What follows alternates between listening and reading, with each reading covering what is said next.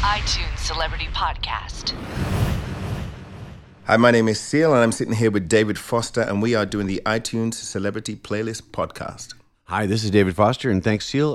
This is going to be fun because you and I have...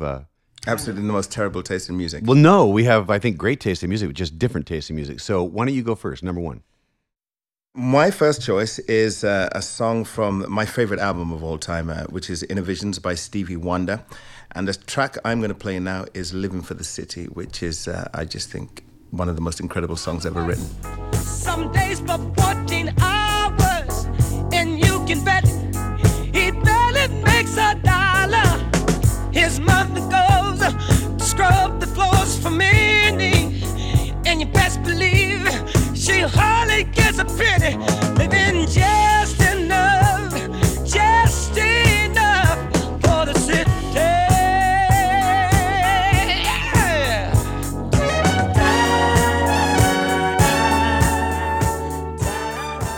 Oh, you trumped me already.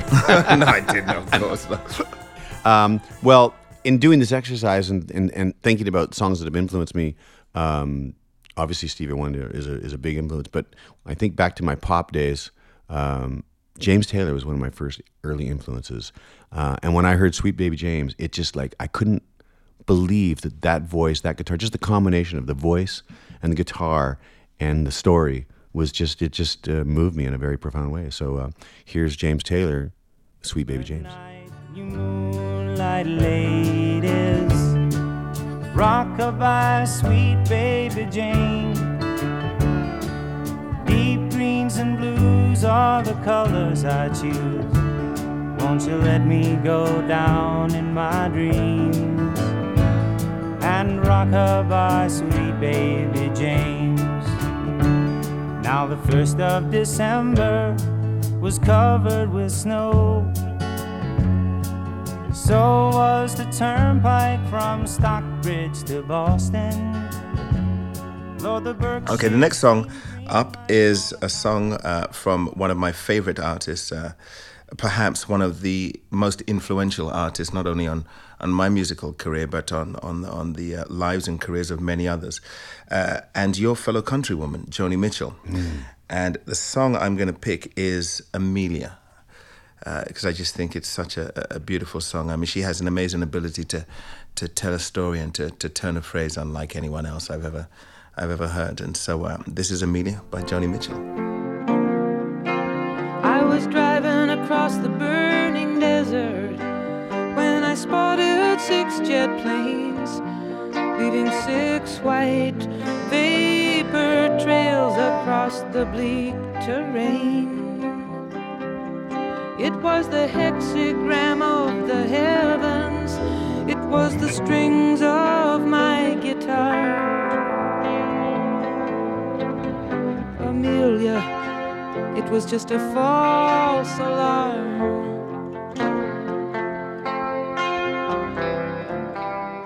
It's great that you picked Joni Mitchell because... You didn't. No, I didn't, right? Although I easily could have. Because, you know, being Canadian, we're just, obviously, she is our national treasure. I mean, she was that voice for those 2 decades that turned the world on, and we're just really proud that she's one of us. She's from Saskatchewan, which is She's awesome. kind of incredible, and just an amazing songwriter. I actually produced her once, one song, and I had the balls to tell her she sang out of tune. Oh, dear. And she just said...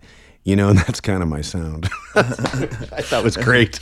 But Like I mean, that sounds exactly what she would say. it was the perfect answer. And I mean, what could I say to that except, wow, I'll just leave that one alone. You're fine. Gosh, what a beautiful singer. Yeah, I got the opportunity to work with her once. I think it was perhaps the highlight of my career. She asked me to sing on a track that she was producing with Larry at the time called, an old James Brown track actually called How Do You Stop? How do you stop before it's too late? You know that song? No. Anyway, so, of course, I can't remember being more nervous in my entire life. I mean, I remember singing in her vocal booth in her house over in Bel Air at the time. And it just, occurred to me at one point, my God, here's a woman who's influenced me and who has inspired me for years and years, and now I'm standing in her in a vocal booth in her house singing on her album. So of course I asked her to return the favor, and she sang on I think it was my second album on a song called I can't remember what it was now, but she came and sang on my album, so that was pretty cool Nice. too. She definitely walks to her own beat, for sure, right? She's amazing. Well, from Joni, I'm going to go to, when I think about the concerts that I went to, the greatest concert that I ever went to, period, bar none, except maybe for a Seal concert, was in the 70s. I went to see Yes perform in Florida. And it was just a profound experience for me. I couldn't believe the musicianship. I couldn't believe what I was seeing and hearing. I guess they were using tricks that we use today, 40 years later. I mean, they just had figured it out. They have a song called Roundabout. It starts with the bass. I just couldn't believe a bass could even do that. And so that's my pick. Here's Yes with Roundabout. Check out this bass line. Your silhouette will charge the view of distant atmosphere. Cold at morning, driving through the sound and even in the valley. In and around the lake, mountains come out of the sky. They stand there. One mile over, we'll be there and we'll see you. Summers will be there and nothing too. 24 before my love you see, I'll be there with you. What album was that from? It was on the Fragile album, I believe. See, the album I got into, the Yes album that I got into was 90125 for obvious reasons. That was later, because though, a lot later. But and actually, but I didn't put any Yes tracks down. Because of Owner of a Lonely Heart, was that what you? Yeah, exactly. But that was great, but it was not really who they were, I didn't think. That was more like who Mutt Lange was, the producer. Trevor. I'm sorry, Trevor Horn. Yeah, same thing. Oh, you didn't say that. I didn't say that. No. No, Trevor Horn, Mutt Lange, two of the greatest. David, you got to try. Snip. Trevor Horn and Mutt Lange, two of the greatest producers ever. He's not listening. Right. No. Okay. Well, from Trevor Horn / Mutt Lange and Yes to I'm gonna go slightly a little more classic here. How Insensitive, which is a Jobim song but performed by Sinatra. I love Brazilian music. It's perhaps my favorite genre of music, and what greater voice is there than Sinatra? I think Sinatra and Marvin Gaye are perhaps my two most favorite male vocalists of all time. And I really love this song. It isn't one of Sinatra's more popular songs, however, but the chord progression and the sadness in it is something. The melancholy in it is something that I really, really, really enjoy. How insensitive I must have seemed when she told me that she loved me. How unmoved and cold I must have seemed when she told me so sincerely. If you had to put in a time capsule that somebody would open 1,000 years from now, one male and one female that would depict the latter half of the 20th century, that is 1950 to the year 2000. It's a very difficult task. But if you could only pick one man and one woman to show people 1,000 years from now... I know you're going to make the right choice here. Sorry? I know you're going to make the right choice it's not a test, but I mean, my choice will be different than yours. No, I know you're going to say the right male, for sure. I am? Seal? No. Seal and Heidi. Exactly. Well, I'll ask you first. I mean, I know what mine is. One male, one female. That 1,000 years from now, they go, oh, that's what 1950 to 2000 was like musically. It's hard. One male. A vocalist or just an artist? Vocalist. Singer. Well, a singer, but does it? Are you talking about the voice, or just basically the sheer impact that person had? The impact. Wow, that's That defined the half of a century. Then I would have to say Elvis, and a woman, Aretha Franklin. Right. I think those are great choices, and there is no right answer. I sort of always thought it was Sinatra and Streisand, but I think it's probably all four of those do it the best. Yeah. I mean, you could. I mean, see, 'cause you got me there because Elvis being the biggest artist on the planet, right. But then Sinatra, perhaps being the greatest, certainly one of, but if not the greatest male vocalist of all time. I think. Probably Elvis would probably define 1950 to 2000 better musically than Sinatra. Right? Just for the sheer impact that he had, but in terms, from a musician's perspective, I'd be right there with you, Sinatra. It'd have to be Sinatra. Yeah. It's funny when I ask people this question, I get the strangest answers. Just like you never get the same two. Some people say Marvin Gaye and Gladys Knight. I mean, people's brain, or Elton John, or there's no one answer. I guess if you did it by decade, you could definitely narrow it down. Madonna would be a decade. Elton would be a decade. Lennon and McCartney would be a decade. Yeah. I think. Yeah. So what's your choice? Well, I'm still sticking with Sinatra and Streisand, even though it's not absolutely right. I know for the first half of the century, for sure, what I'd do. For sure, I would do Judy Garland and Louis Armstrong. Really? Without a shadow of a doubt. Nobody comes closer than those two to defining the first half of the century. Well, here's one that I think Seal would definitely agree with me on. In 1973, when I first moved to Los Angeles, I had my Volkswagen van, and I had an 8-track player. I played this 8-track for an entire summer, every single day. It's What's Going On, Marvin Gaye. And picket signs don't punish me with brutality. Talk to me so you can see what's going on. What's going on? Yeah, what's going on? Oh, what's going on? Right now.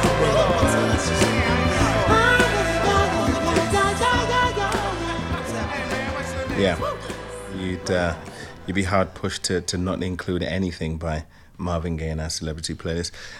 You listen to kind of modern day R&B singers and some of them really great, but what they tend to do is what I refer to as vocal gymnastics.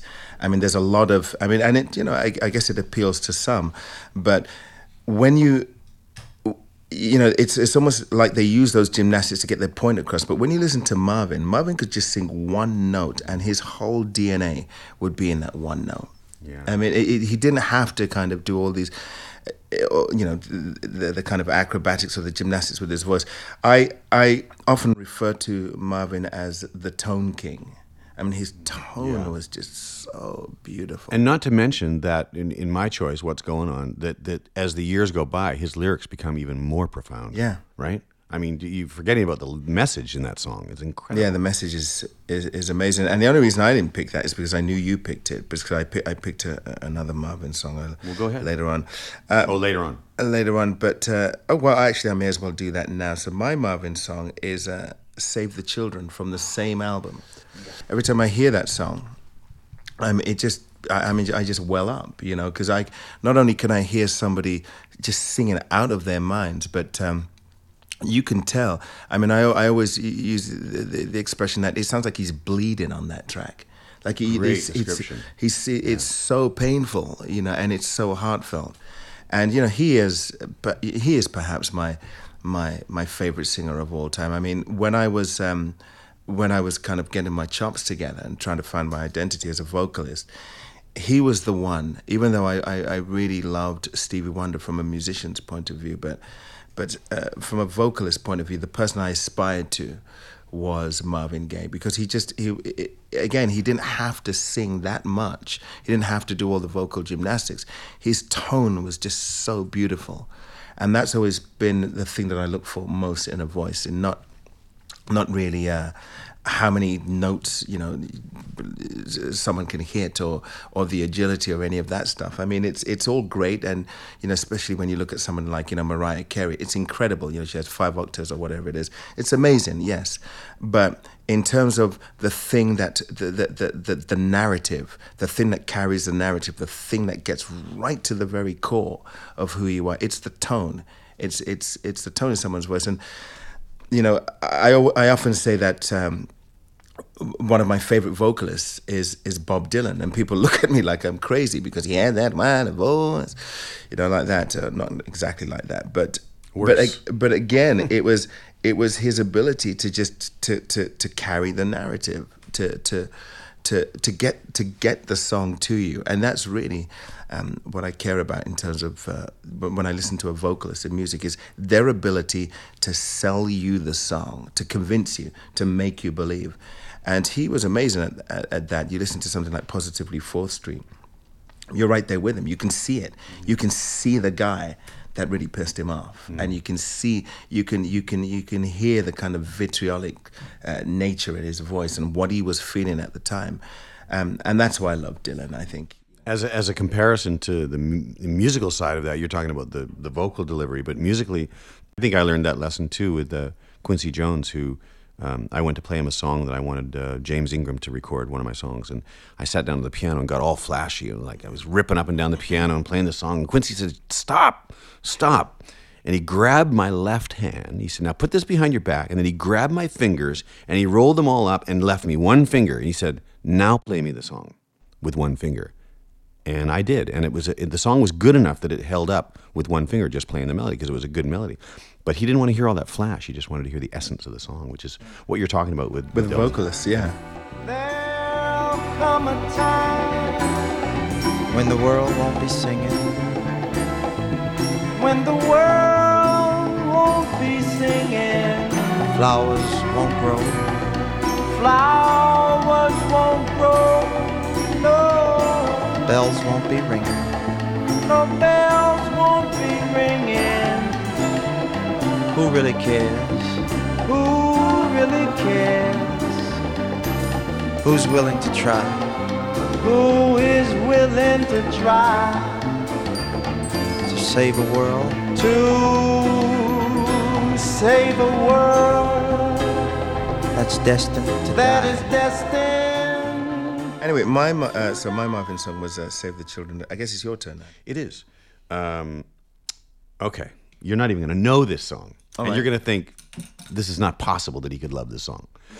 My next one, you probably think the same thing. Maybe it's the same song. No. The very, very first song I heard on the radio when I was about 8 or 9, and my sister worked at a coffee shop, my older sister, and they had a jukebox there, and she actually brought, they would throw out the old records, put in new ones, the 45s. She brought it home. It was the first 45 that I owned and played to death, and there was just something about it. It's by the Fenderman. It's called Mule Skinner Blues. Good morning, Captain. Well, good morning to you. Do you need another mule skinner down on your new mud run? Hey, hey, hey.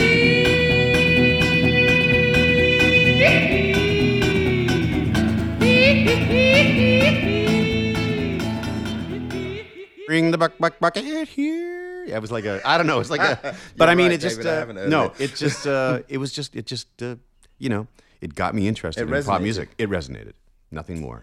Yeah. Well, I have a similar kind of left field one, although I mean quite current, but similarly left field.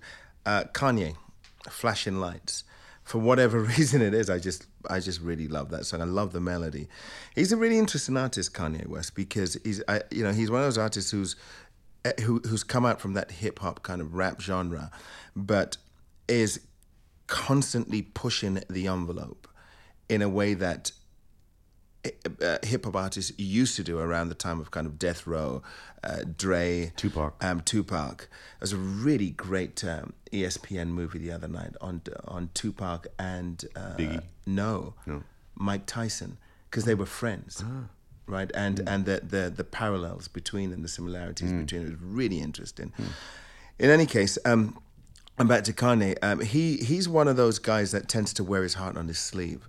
And that 808s and Heartbreaks album that he did, I just thought was really fantastic. And this track came out around the same time. I don't know if you saw the video to it. Do you remember the video where there was this kind of hooker that drove out into the desert, or she looked like a hooker, and took off her coat and was walking around in her bra and panties, and then takes is it an axe?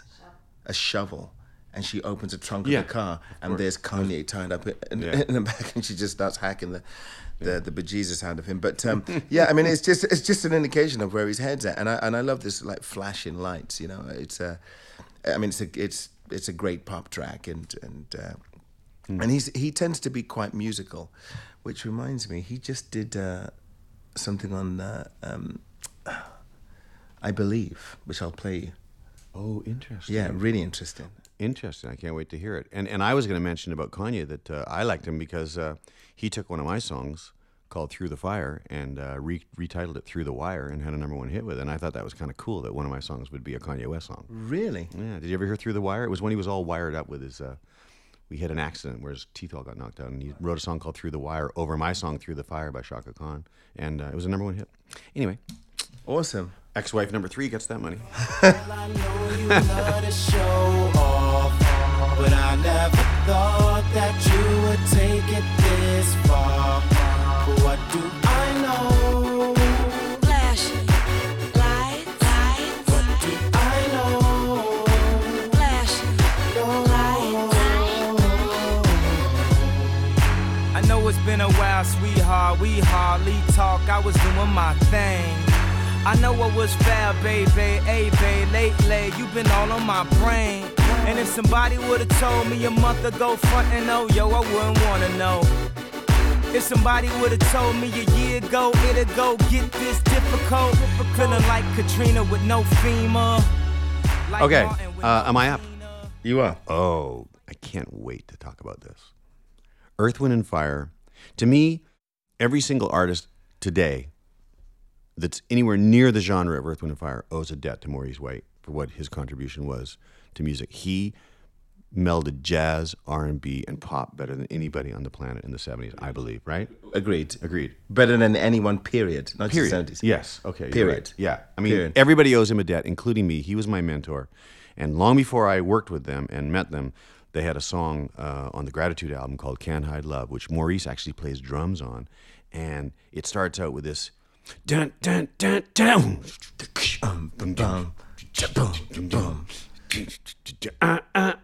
And it was You just, are my love. And we play that song every time we're a bunch of musicians are together, and I've stolen that lick so many times in Through the Fire. I stole that lick. Yeah, incredible. Oh, I love that track. Hats off to Earth, Wind, and Fire, all the guys, Verdine, Larry, and Freddie on drums, and Ralph. Amazing group, and that's an amazing track. You can't pretend there's nothing there. Girl, I look in your eyes, see you care.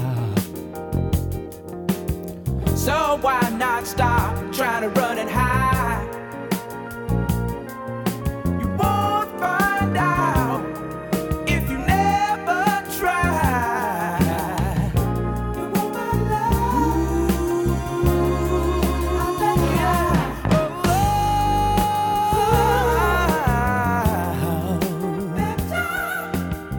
you. Awesome. Okay, well, I'm going to go across the pond, actually, for a few of my next 3 or 4 tracks. I'm going to start with a band that I think, certainly through the 80s, early part of the 80s, and right through to the mid-90s, were just hugely influential in the British, in the Britpop scene, and also in my life, the Pretenders.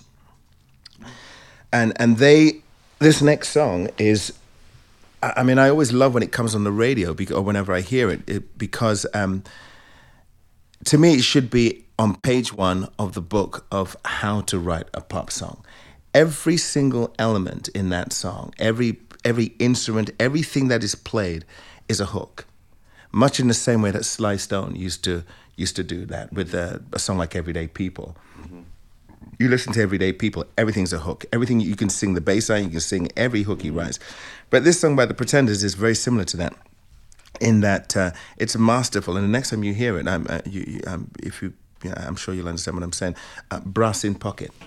Got motion, restrained emotion.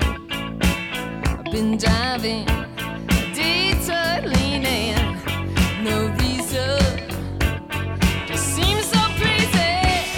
Gonna make you notice. Gonna use my arms, gonna use my legs, gonna use my style, gonna use my side step, gonna use my fingers, gonna use my imagination. What a fantastic pop song. Good call. God, if I could write a pop song like that, ooh. I believe you have, but that's another story. Oh, thank you. And actually, Chrissy has a new band. She does? With a guy, and I can't remember the name of it. I just saw them on TV the other day, and she was playing, and she sounded good. He sounded good, and it was. Yeah, she does sound good. I saw her in Aspen a couple of years ago, live at the Belly Up, that Goldstein's place. Yeah, and she was amazing. Good choice. I think that I didn't put this on my list, but I think Cyndi Lauper's similar. Song, sorry, True Colors. I think that's a perfect what a record. great song. For me, that's a perfect record. It is. I don't know if it's a perfect song, but it's a perfect record. It is a perfect record. Thing, right? It's a perfect record. Yeah, I love, and yeah. It's a great song. Great song. Okay, 1968. I'm living in Edmonton, and trying to find my way as a musician.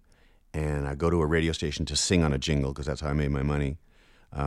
The guy hands me an album of Elton John, and it put me away, and it just I couldn't believe what I was hearing. And the track that I'm going to pick is a track called 60 Years On, because it was the incredible combination, like I talked about Earth, Wind & Fire, combining all those elements, no pun intended, of music. 60 Years On combines classical music and pop music in a way that I had never heard it before. When you listen to the orchestra and the arranger, and his name is just escaping me right now. It's incredible. You just have to hear this record to see what I'm talking about. It's haunting, and it's classical, and it's orchestral, and it's pop, and it's Elton singing his ass off. It's just amazing. Hung up your great coat and you laid down your gun. You know the war you fought in wasn't too much fun. And the future you're giving me holds nothing for the gun. I've no wish to be living 60 years on.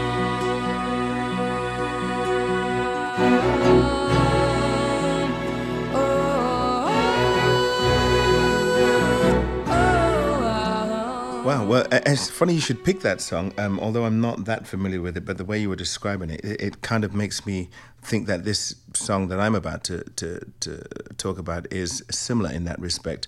The Stranglers, Golden Brown. You don't like that song? No, I don't know it. I'm sorry to say. Sing it. Golden brown, da dun dun da, da dun dun da dun dun da, da dun dun dun da, da dun dun. Yeah, I wouldn't have put that on my list. Golden brown. Well, yeah. That's I'm Canadian. That's why there's 32 flavors or whatever. 31 flavors. 31 flavors. Yeah. Golden Brown. It starts with a harpsichord and has a perfect marriage of classical and pop. And in actual fact, that was when I think about it now, it was probably quite influential on a song I wrote called "A Kiss from a Rose." Yeah. I mean, I picked it because I love the Stranglers. I think they're a hugely underrated band, and Golden Brown is a fantastic song. Golden brown, texture like sun, lays me down. With my mind she runs throughout the night. No need to fight, never a frown with golden brown. Every time, just like the last, on her ship, tied to the mast, to distant lands, takes both my hands, never a frown with golden brown.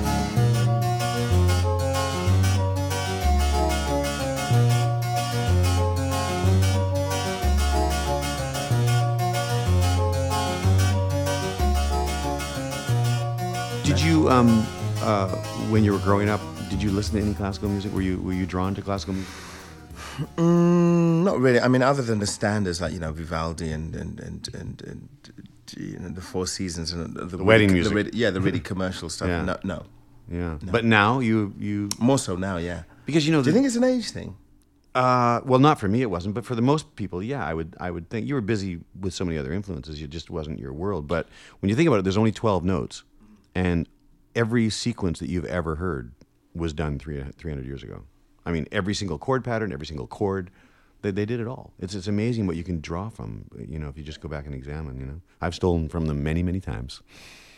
They're dead. I mean, they're not going to argue. All right, so I guess I'm up. I feel like I shouldn't have this on my list now. So that's something good to talk about, right? I just loved it. James Brown, I Feel Good. I mean, I used to play it in clubs.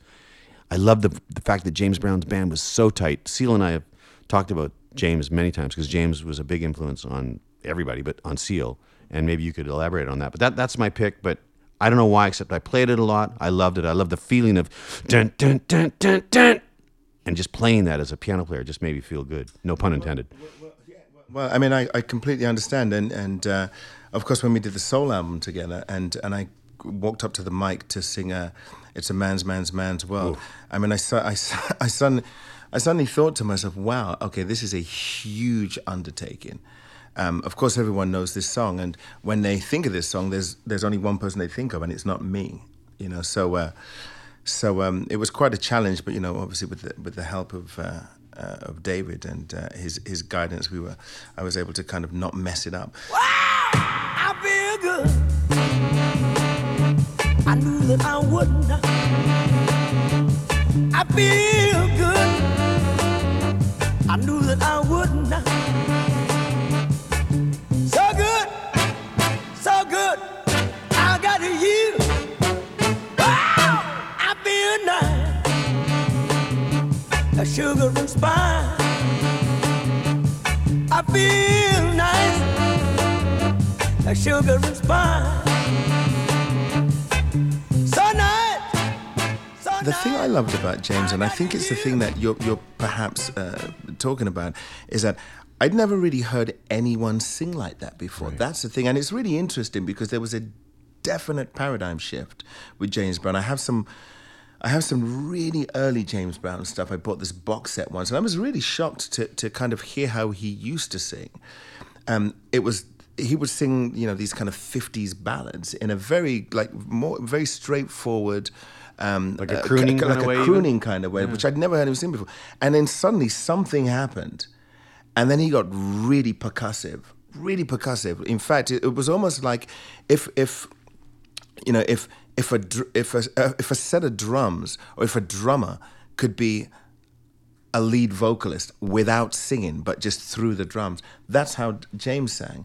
It was really percussive, and he was the first one to kind of, to make all those noises, those percussive noises that kind of sound like words, but are not really words. I mean, Michael Jackson took so much from James Brown. Mm-hmm. With that, Shamo, that's all James Brown. When he needed a new lyric, he'd just go, ow, oh, that's it. Hey! Yeah, that's it. Sometimes I get the feeling. I mean, what is that? I mean, to have the balls, just to have the balls visceral. to do that, and he didn't care because he got the point. You understood it. Mm-hmm. You didn't understand a word he was talking about. Papa's got a brand new back, and then that was it. And everything was get him on, come on. I mean, it's like what is he saying? But it doesn't really matter because it's so percussive. Yeah. I mean, you could take his voice and exchange it for a guitar, a rhythm guitar, or some brass stabs, or indeed a drummer. And I think he just kind of redefined what people's approach to singing. I think nobody sung like James Brown before that. In actual fact, I remember reading something that when he first came out, and people were saying that it was the devil's music, that it was, true kind of like gospel, R&B, in the traditional sense, radicals, purists, were saying that I mean, they despised what James was doing to begin with, but then he was so dynamic that it was undeniable. But yeah, unfortunately, I didn't put a James Brown track in, so I'm glad you did. Okay, so I'm up next. I'm still across the pond, obviously, because that's where I was born, and so a lot of my choices are going to come from there. But Life's What You Make It from Talk Talk, hugely underrated band, and that was such. I remember hearing that for the first time, and just not really understanding what it was, thinking that I'd never heard anything like it before. Is it Hollins? What's his name? Rick Hollins? Mark Hollis. What an artist. Really influential on a lot of modern artists, people like myself that came after him.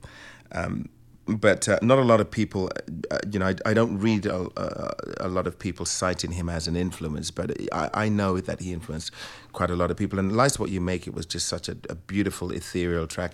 And I think that's where I kind of drew a lot of my early inspiration from. I was always attracted by somebody who managed to kind of marry an ethereal sound with pop music and with a hard driving groove where the bass line and the groove didn't really change that much. You know that track, right? No. It had that bass line that went dum dum dum dum dum. Oh yeah. Dum yeah. dum dum dum dum dum. Down, down, down, down, down. I mean, beautiful. And then he would just have these ethereal chords and this melody that just basically floated over the top of it. And I was always really attracted to that because it adds a certain kind of hypnotic quality, which is one of the things I always try and introduce in my music. So Life's What You Make It by Talk Talk. I mean, I could have put 4 or 5 by Talk Talk. That's what you make it. Can't escape it.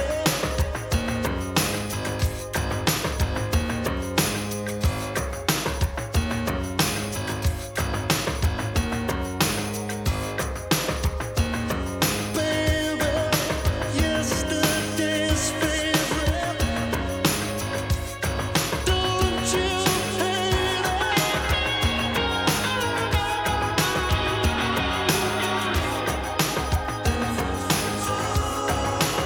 That's what you make it.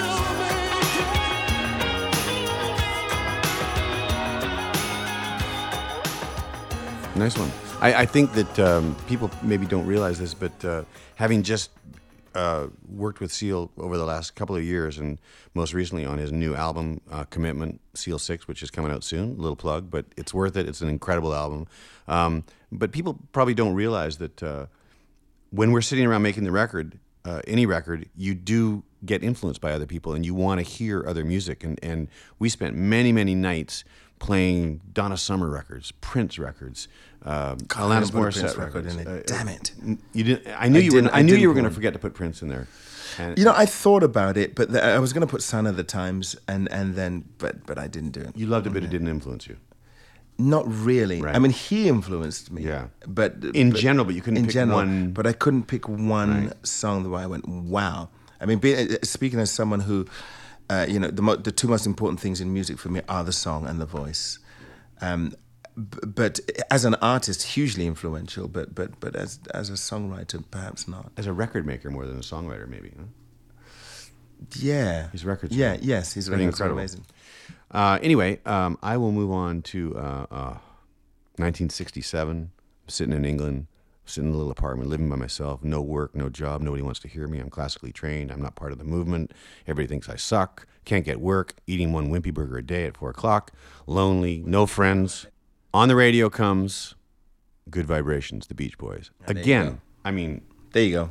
Yeah. Never heard anything like it. Never heard anything like that in my life. Never heard anything since. No. And to Seal's point, and he made the point first, was I'd never heard anything like that before. And that's what happened with these records that make you pull over on the side of the road. He was talking about Alanis earlier, and he wanted to pull over on the side of the road. When I heard Chuck Mangione, Land of Make Believe with Esther Satterfield, first time, I had to pull over to make sure I caught the name at the end of it.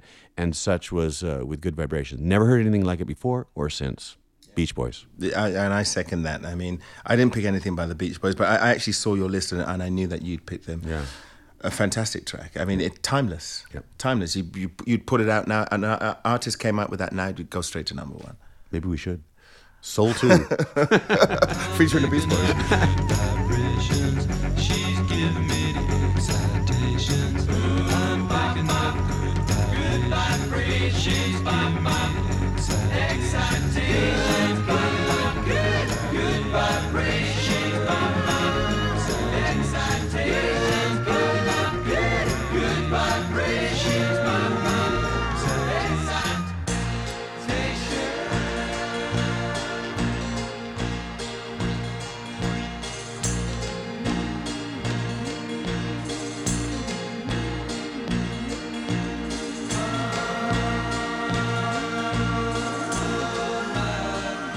Okay, in a similar fashion, not. I don't know if it's as musical. I don't think it's as musical, but in terms of the impact and in terms of the artists as a whole, in terms of the influence that it had on not just me, but like a whole kind of subculture after that in England. I remember, God, it must have been early 80s, sitting at home with my parents, watching the Today Show with Bill, I think it was Bill Grundy, who was standing in for Eamon Andrews, who used to do the Today Show. Now, bearing in mind, this is a family show, 6 o'clock, right? On walks this band who look, I mean, as dirty as you could imagine, right? I'm trying to imagine who this Look could as be. dirty as you can imagine, and then there's this weird red-headed guy kind of sitting to one side, egging them all on, and they'd already built up a bit of a reputation. They'd already built up a bit of a reputation for kind of, you know, for their shock value, and so Bill Grundy was like, yeah, okay, so you call yourself the Sex Pistols, do you? And they were like, yeah, that's right, we call ourselves the Sex Pistols because we like sex. And they go, and so Bill Grundy's like, oh yeah, well, why don't you say, oh, you think pretty much, I mean, you think you're pretty tough, you think you're pretty bad, don't you? Say, no, we don't, but you obviously do, don't you? And he said, well, why don't you say, God, that's pretty shocking, isn't it? He goes, no, it ain't. Oh, well, why don't you say something really shocking? And they went, like, F you. They were shocked. The whole nation was in disbelief. Mm-hmm. Utter disbelief. Like literally, you could. I mean, not literally, but you could almost like you could hear cars screeching. It was palpable outside, coming to a halt. It made the front page of every single tabloid the next day. It was talked about for weeks and weeks. How brilliant, huh? Such as the genius of Malcolm McLaren and John Lydon, Johnny Rotten. That was the Sex Pistols, and the influence that they had on British music is perhaps. It was certainly historical, but perhaps the biggest influence. Every indie band after that, everything that came after that, God Save the Queen, that first album, and the track I picked because of the impact that it had on, I mean, not necessarily musically for me, but in terms of culturally, culturally and socially, like, wow, okay, you can push it, you can. If you're fearless, you can make things happen. And the track I picked was Pretty Vacant, which has got so much irony in that, we're so pretty, I'm so pretty, now vacant.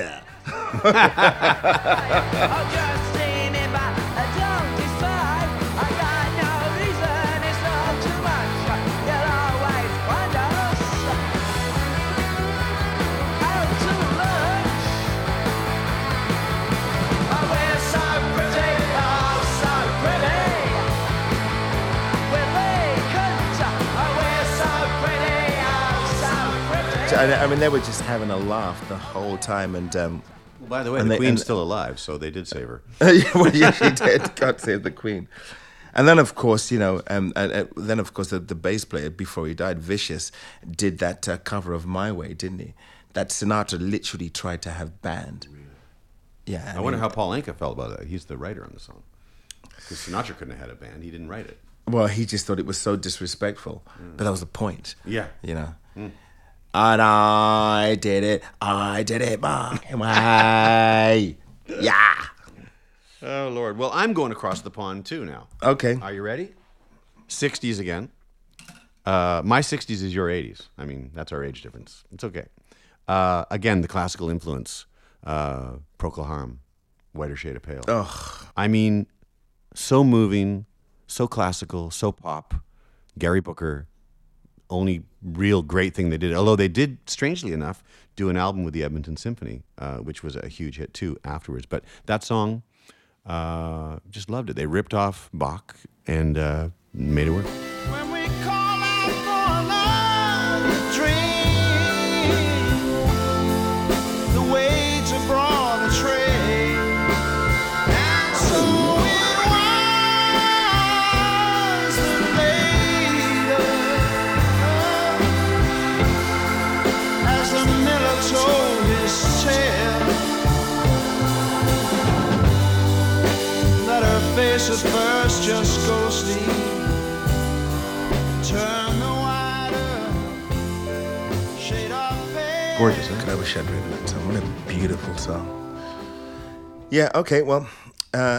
Yeah. And I'm going back over the pond. I'm going back to your countrywoman, back to Canada, back to Saskatchewan, and one of the most beautiful songs ever written. Period. Both Sides Now. Both Sides Now. I knew it. I knew you'd pick that, and I haven't cheated and looked at your list. I mean, how can you deny that lyric? Well, I've looked at Love from Both Sides Now. I mean, it's just it's heart wrenching, you know. And Life for Both Sides Now. I looked at Love, yeah. Well, both. Right, I mean, right. Yeah. I mean, it's heart wrenching, and how again that's the thing about Joni is that she just has this ability to turn a phrase unlike anyone else, perhaps, other than Dylan, perhaps, but she. She's quite wordy, Joni. She'll be going on about a bunch of stuff, which is all really nice sounding. But you don't really, it's all quite personal, and you don't really know what she's, unless you're paying close attention, you don't really know what she's talking about. But because of her ability to just turn this phrase, it's just so beautiful and so smooth. Again, the only other person I can think of that could do that was Dylan, who could be so wordy, but not but still emotional. It could still get to you. And Joni could do that. She would just go on, and you just enjoy the music, and you could kind of get lost in it because it was all very syncopated. She treated her voice like an instrument. But then there'd be one line in a Joni song which would just floor you. Tears would come to your eyes, like I've looked at Life from Both Sides Now. Or, in a song like A Strange Boy, she goes, we got high on travel, we got drunk on alcohol, and on love, the strongest poison and medicine of all. I mean, just beautiful. And she is perhaps my favorite lyricist of all time because she could do that. Because she could write in a way where you would just, you didn't have to pay attention, but you still got the song. And then there'd be a line, a sentiment, which would just make the whole thing make sense. And it would be so relative to you. Mm-hmm. And that's, no one could do that. Like and then Joni. She got worldly too, like Marvin did, like with Pay Paradise and Put Up a Parking Lot. Yeah. I mean, like the connotation of that is so huge. And it's right? and it's beautiful because it's genius when she does that, because like if you're not paying attention, it's just a pop song. Yeah.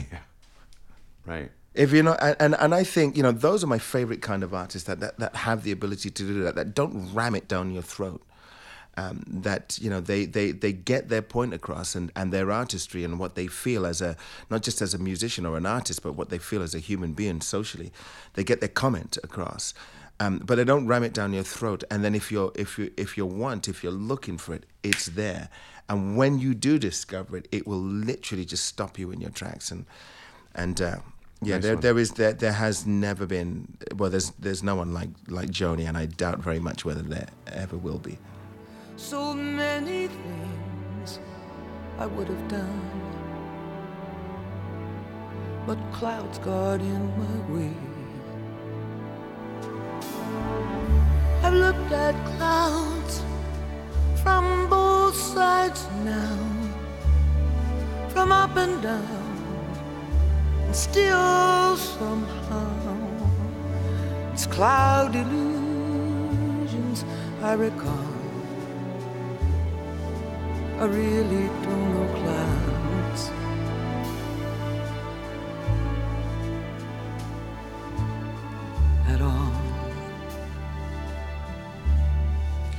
Well, for my final song, you know, if I was a different kind of human being, there could be lots of people here that, and I'm not just saying this because you're here, that could have picked easily his song, Seal's song "Crazy," because that influenced an entire generation, and it influenced a ton of record makers and artists after that point. It wasn't exactly where my head was at in the early '90s, so I can't pick it, but others would. So I'm going way back. This you're going to find shocking, although you've seen my list, so I guess. I can't remember. No. I truly love Jimi Hendrix. I saw him play live. Oh, why did I pick it? I can't believe I left Hendrix out, one of the biggest influences. And then I couldn't even figure out, because I love every song, but then I thought Purple Haze probably, just, you know, Noel Redding, I know Mitch Mitchell. I know what you're going to pick. No, I picked the song. Oh, you picked Purple Haze? Yeah. And I was thinking about Watchtower, but it's not really my favorite song. And it's not his. And it's not his. What were you going to think? What were you thinking? Because that's Dylan's, right? Yes. Yeah. What were you thinking? I thought you were going to pick Wind Cries Mary. No. I like it. I love the guitar playing, but Purple Haze is just so angry and so animal. I mean, just his Excuse guitar me while playing. I kiss this guy. Yeah, and I always thought, excuse me while I kiss this guy. I always thought it was that. Excuse me while I kiss this guy. Purple Haze. Knowing Hendrix, he probably did. But that's